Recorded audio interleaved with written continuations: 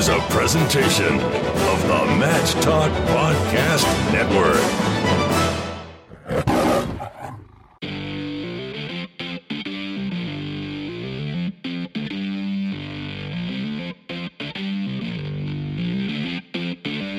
It's time for the ODU Wrestling Monarch Mattcast, a show dedicated to all things related to the Old Dominion Wrestling program. On the web at monarchmattcast.com. Now, here's your host, three-time National Wrestling Writer and Broadcaster of the Year, and 2004 ODU alumnus, Jason Bryant.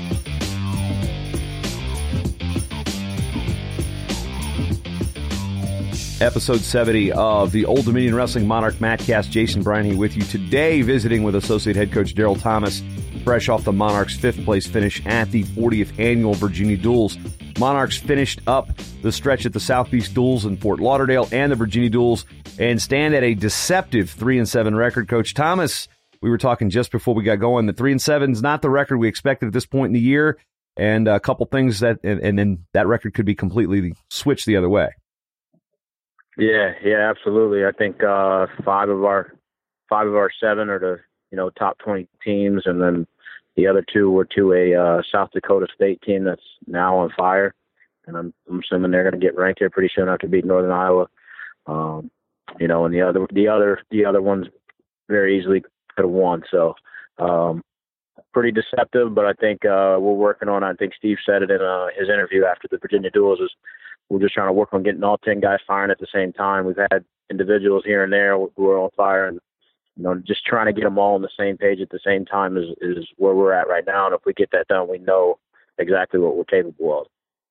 Last year, there were a lot of injuries that hit the team at periodic times, and they all just kind of came to a head. I was talking to Coach Martin after the team finished up in Hampton, and he said he came out injury-free. And last year, that was not the case, coming off like the Midlands and then the Virginia Duels, 4 dual meets against, 3 of them I've seen time in the rankings. And then you've got, Virginia, Penn, Fresno State came out and wrestled well, Maryland from the Big Ten. So, you've got 8 duels in the last couple weeks and you came out injury free. That is a win in some respect, of course.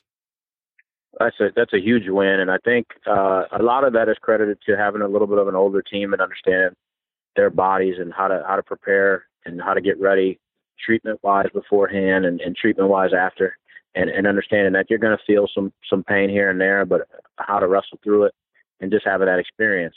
So, yeah, being injury-free is huge, and more than anything, I think we got hardened a lot over the last 8 dual meets in, like 2.5 weeks. So we're definitely battle-tested, and there's nothing down the stretch that we're not ready for or haven't seen and are going to shy away from. So I'm excited about that, to see how we come out and compete with our MAC East schedule, and then a couple of the other teams that we have on there with Virginia Tech and Drexel and Navy on the back end of our schedule.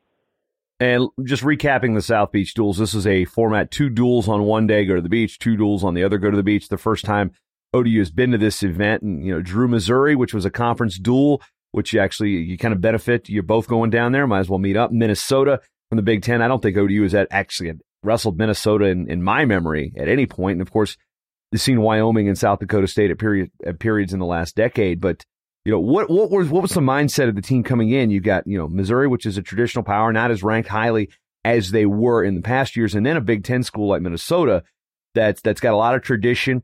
They got their man Gable Steveson back too. So they're wrestling well. They just beat Wisconsin the other day. So, is there still this question about belief in the room, or is it they just got beat by a better team those days? I think going in, we felt like it was an opportunity for us to rise to the occasion and really accept the expectations that we had coming into the season, having an older team, having some proven guys. And then, I think as you get into it, like you said, Minnesota got their heavyweight back. They're wrestling a lot better, and they're probably a top 5 to 10 team now. And then Missouri, we win the first 3 weight classes, and really thought we were right on our way to winning that duel, just like we expected going in, and just kind of got controlled down the stretch and the back end of the weight classes. So I think it's just a case of you hit 2 really good teams on the same day in 4 hours, and that's tough to deal with. But like I said, we got hardened, we got toughened up from it, And then Wyoming is a match that comes down to pretty much heavyweight or 97, and then goes into heavyweight, and we still had a chance to win, I believe. And they're in the top 15. They're a very good program. And then South Dakota State, like I said, they go on a run right after beating us, and they're a pretty good team too. So I think it's a case of just kind of timing and hitting some really good teams at all at the same time. It's not going to get any different. Like you said, this weekend we have Lock Haven and Ryder here at home, and some big MAC East implications on the line. When we look at the schedule building, is this something you guys look at and you're going to second guess yourselves, or was this a good experience for this particular team to go through that grind of 8 duels in 2 weeks? I don't think it was intended for us for it to be as tough as it is. It just kind of worked out that way, not knowing who we're going to draw at South Beach Duels. Obviously, we always wrestle NC State and Missouri every year, but not knowing who we're going to draw. And then actually 24 hours before we get our schedule switched up, we're supposed to have Missouri and Wyoming day 1, and then Minnesota and South Dakota State day 2. And then they switched it, and we had Missouri and Minnesota back to back. So, but at the end of the day, you don't get to the top by hiding and ducking and dodging the best teams. You want to go wrestle those teams so you know exactly what you're getting yourself into and exactly what you're striving for at the end of the year. So moving forward now, I mean, you don't want to say that our schedule is any easier moving forward, because you still have 2 top 25 teams this weekend. You got a top 5 team in Virginia Tech on the schedule. So we still have tough duels down the stretch, but I think we're battle tested, and it's not something that is going to be any different than what we've gone through already this season. So I'm excited for that, see how we move forward and progress. At this level, everybody has a degree of talent. They have, the things that they're good at, the things that they need to work on. But some of those things that they need to work on sometimes are between the ears. And wrestling is a big-time mental sport. I mean, it can chew you up and spit you out. And we've seen guys that started out strong that are hitting slumps. We've seen guys that started out slow that are starting to pick up the pace. What is the key from a coaching standpoint to get every athlete kind of firing on all cylinders so you can head into the postseason with a chance to win the MAC and a chance to place highly at the NCAA championships? I think it comes down to individuals and knowing some guys were more ready in the beginning of the year. Some guys, were not. And now it's our job as coaches to get with these guys individually based on where they're at and get the most out of them and put them in position to all start firing on all cylinders. And we jumped right on that this week. We've been really busy in the film room and individuals and really putting guys into position. I just got out of an individual with Shane Jones and trying to get his rhythm back. He talks about his rhythm is off a little bit, and just getting back to the basics and looking at what he was doing in the beginning of the year and how he can get back to those things and just feeling confident again, because we know what he's capable of. He's wrestled top 10 guys to really close matches, and he's beaten a top 10 guy already. So we know it's there. It's just a matter of bringing the same product to the mat every time, regardless of opponent. Yeah, and speaking of Shane, as I was looking at the dual results and things, it seems like, yeah, he's a team captain, a guy that's had a great story, but it's almost like sometimes the heartbeat of a dual meet really hinges on his performance. It's like, and again, I don't want to make it look like it's his. I'm not saying it's his. I'm just saying that it seems like this guy's the life and soul of the team in a dual meet kind of thing. It's like if Shane's on, the team is on. That's the kind of thing. Absolutely. And as you said, those guys are team captains, and when they go, we go. So it's because our team looks to them because of the examples they set off the mat and the work ethic they put in on the mat. So when those guys are on, we're all on. I think I would definitely agree with that. Now, moving down to 125, Killian Cardinals had the opportunity to take the spot and run with it, and was running with it great, and has hit a bit of a slide. And what's it going to take for Killian to get back on course? I mean, he's got ranked wins. He's beaten some highly ranked guys this year. Clearly said, okay, I've got the opportunity to wrestle here. I'm going to run with it. It's one of those things. Is it? He's got nobody in his rear view right now. He's the guy. So, how do you get Killian to kind of say, look, this is yours, man. You don't need to worry about it. You need to sit there and keep wrestling like you did in November.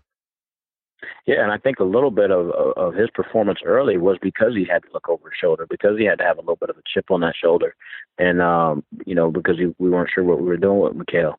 And so, now that it is his, he solidified it and earned that right.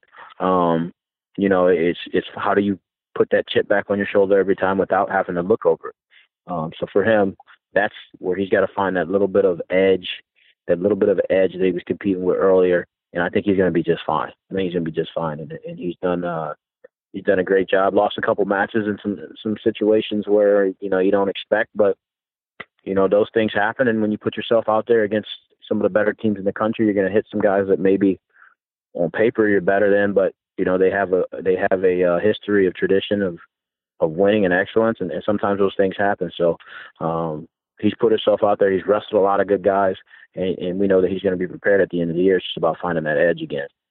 Not going to focus a whole lot on Shannon Hanna, again, a true freshman, but had a really solid victory beating Carmen Ferrante, an NCAA qualifier a year ago from Penn. And what are your overall thoughts on Hanna's performance this year? Level of improvement, getting thrown in there as a true freshman. He's had to be battle tested early. Yeah, he's been very battle tested. I think for him, he can be in any match. He can be in any match because of what he has. I think that win over Ferrante was huge. And then, against UVA, just hung in some ties that he was aware of that were coming, and didn't, just being young in the sport a little bit. He started wrestling late in his freshman year or sophomore year. And so he's still learning wrestling. But this year is big for him so that he understands that this is a whole different level than in the state of Florida or even, nationally in high school. So he's just continuing to learn. And the more wrestling that he learns, the more times he puts himself in these positions, he learns so fast that I think is all beneficial for him at the end of the day this year. We have the peaks and valleys that are Sedarian Perry. I mean, that's one thing. He's a senior. He's been on the podium before. Granted, last year was his best statistical season in terms of wins, losses. He's got some good ranked wins this year, and then he's got some what the heck's going on results here too. So, I guess kind of explain Sedarian here in a nutshell. In a nutshell, just getting disciplined. Just getting disciplined. I think with school starting back and getting back in a routine is a big deal for him. And I think he knows deep down the things that he needs to correct in order to continue to have the success that he wants to have. But at the end of the day, he's going to get those things figured out. That's our job as coaches, to get him in a place where he's disciplined and focused and really rolling when it matters most, and that's at the end of the year. I think he's getting back where he needs to be already, and I think we know that weekend was, I hate to say it, but he's been here for 2 years now. This is the second year, and he had some of those things last year, and really all throughout his career, even at Eastern, he's had peaks and valleys. So it's kind of what he is, but it's time to get him rolling for the end of the year now, and he really locks in when the lights are on. There's also a turning point in the season where an athlete has a switch. And for me, I'm looking at that loss from Larry Early to Jarrett Jacques, who had lost to in the MAC championships last year. But now looking at okay, since that win, he's beaten some very good wrestlers, including Anthony Artolona from Penn. He was the OW at the Virginia Duels. And was the loss to Jacques a light switch, or was it all right, Larry, it's time to start moving and pushing it into a higher gear? Because sometimes Larry's had that head scratching loss throughout the year, and then by the time March rolls around, he's ready to go. Yeah, I think you hit it on the head. I think it was a little bit of a wake up, hey, and then he didn't really wrestle well in the other matches at South Beach, just really letting guys be too close and not really controlling things like he's capable of. And I think that whole event was really a wake up call for him that, hey, I gotta start changing what I'm doing and really lock in. And he knows how important this next month and a half stretch is to getting him where he needs to be going into the end of the season. And he knows he can still compete for a national title, too. Now, at heavyweight, you did make the decision to pull the red shirt off Jacob Bullock, and then Will Hilliard also saw some time with the Virginia Duels. Seen some flashes of some good things from Bullock, but, kind of what was the decision there in pulling a true freshman out there? He's still green, but I was watching some fans, and they were talking about him in his first couple matches at the Virginia Duels are I like this guy. Yeah, he definitely has that ability. And again, you said it, green. He's got a lot of wrestling to learn, and the only way to learn that is I think trial through fire. And Will wasn't wrestling that great at the South Beach Duels. Kind of, just lost that fire a little bit. Had some things going on outside of his life, and I think as you talk about with Killian having a chip on his shoulder, it's helped him so far from what we've seen these last two matches, and understanding, hey, wait a minute, I could be, I'm in a roster battle right now. I can't think about these things going on outside of in my life outside of wrestling. I have to focus on what's right here in front of me, because I only have 2 years left, and that time is going to be gone before I know it. So he's really stepped up and he showed some differences, and they're in a battle. They're in a battle, and it's a good problem to have. A good problem to have. But at the end of the day, for Bullock, whatever happens, it's going to help him later on down the line. It's going to help him later on down the line. He may not see it right now, but he will when it's his time. And let's just talk about the one thing I don't think I'd ever seen. I had to Google up the riding time between Kyle Dake and Frank Molinaro a couple years ago to see what it was. Will Hilliard had 6 minutes and 30 seconds of riding time in his last win. Yeah. Have you ever seen that much riding time in your life? That was a lot of riding time. I don't think I've ever seen that on the clock. And credit to him, that won us the duel. It won us the duel, and he could have let the guy up and done all this other stuff, but for him, it was just stay in good position, stay where you're good and where this guy's not good, and just win the match. But yeah, that was a lot of riding time, and he's good there. He's good there, and he needs to continue to focus there. And I think it's a wake-up call for him on how he's going to win matches. I think the previous record I'd seen for Old Dominion wrestlers with riding time, I know Adam Wright had 5 minutes and 16 seconds of riding time against Jeff Faust of Missouri in the first round at the NCAA's, probably a decade ago. And I remember it was like 5:16. Wow, you don't see that from ODU guys. Then boom, 6:30 from Will Hilliard. So that was a couple of the things that stood out to me at the Virginia Duels. Now coming up, big weekend at home at I guess I can't say the TED anymore, can I? At Chartway Arena, hosting Lock Haven, which is MAC East. They're a traditional power. A lot of ties to the area with some of the former wrestlers that from the Granby era that went up and wrestled at Lock Haven. Hosting them on Friday at 6:30 before coming on Ryder, which is back in the polls this week after winning the Virginia Duels. John Hange always brings a solid squad there after taking over for Gary Taylor. But these are two teams. One's an old rival. Ryder's been on the schedule since the days of the old CAA, and then Lock Haven, a lot of tradition there. Scott Moore's well coached, coaching those guys up really well. And, what are the thoughts, plans, and aspirations, I guess, for this weekend's duels? Again, Friday at 6:30 at home, Sunday matinee at 1 o'clock against Ryder. Yeah, I think we understand that really on paper we're not favored in either match. But I think expectation-wise, we would expect to go 2-0 and take it one match at a time. We know where Lock Haven's good. They're very good on the mat. And Ryder has a lot of big moves. Has some guys that are very good on the mat as well. So understanding where those guys are good and where we need to be. But yeah, on paper we're not favored, so we're excited to see how these guys come out and respond, and going through these last 8 matches with some very high level competition, I think is only going to help us. Now, looking at the differences from competing at home versus competing on the road, this is a team that traditionally, since Steve Martin's been the coach, a home duel, you get a little bit better performance out of your athletes. And of course, that is the home mat advantage, but there's also the comfort, your own wrestling room, your own apartment, your own dorm room, whatever it may be. So how important is it for the team to wrestle well at home to really set the stage for, again, like you said, the last 8 duels of the year? Well, it's huge. It's huge. And this is our first time being home all year. So that even makes it bigger. So yeah, we've been on the road all first semester. It's good to just finally be at home and be in the comfort of our own home as coaches and as athletes. So it should make a big difference, we'd like to think. Any promotional events that are centered around either Friday or Sunday's duel that we can make the fan base aware of? Yeah, we've got a pre-match social 60 minutes before each duel, so it'll be at 5:30, and then it'll be at noon on Sunday. So Friday, 60 minutes before. Sunday, 60 minutes before. There'll be a pre-match social. There'll be a keg for the fans of age, and then some soft drinks for others. Just a good little meeting gathering before the duel to kind of get excited and get ready and hopefully cheer us on the victory. When it comes to intangibles, closing out the year, as we go into the home stretch, there's nothing. No, next tournament you guys will be the conference tournament. So that's the first weekend in March. 2 weeks after that, the NCAA championship. So preparation. I'm just curious on, when you prep for March and you go into a format like a dual meet that isn't how we see things at the tournament. How do you best simulate what it's like coming off the scale, or being able to go match by match, opponent after opponent, to kind of build up the mentality like, okay, this is what we actually need to do to get better for March, for that first weekend in March, to get people to the show. And then when you get them there, to get them on the podium. I'm always curious on the coaching mentality of dual meet preparation for tournament postseason.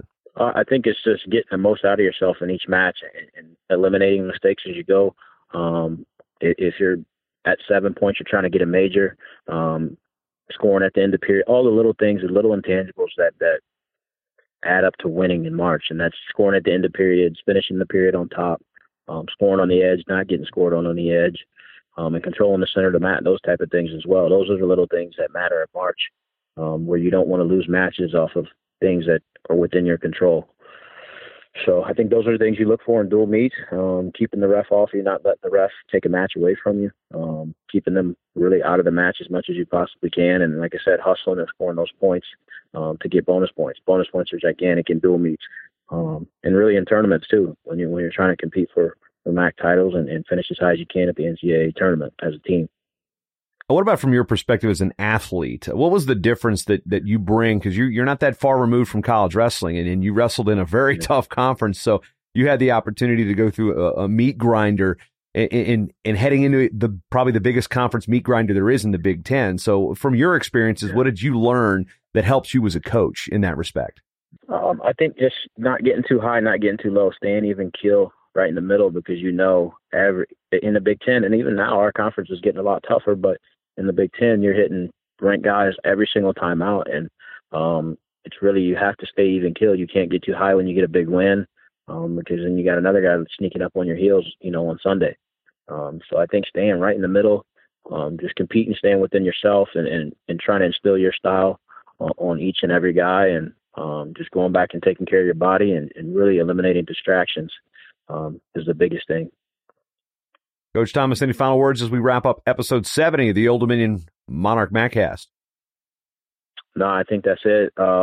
Looking forward to the back half of our schedule and really kind of really showing who we are as a team. We know our record doesn't really reflect how good we think we are, and hopefully we get a glimpse of that this weekend.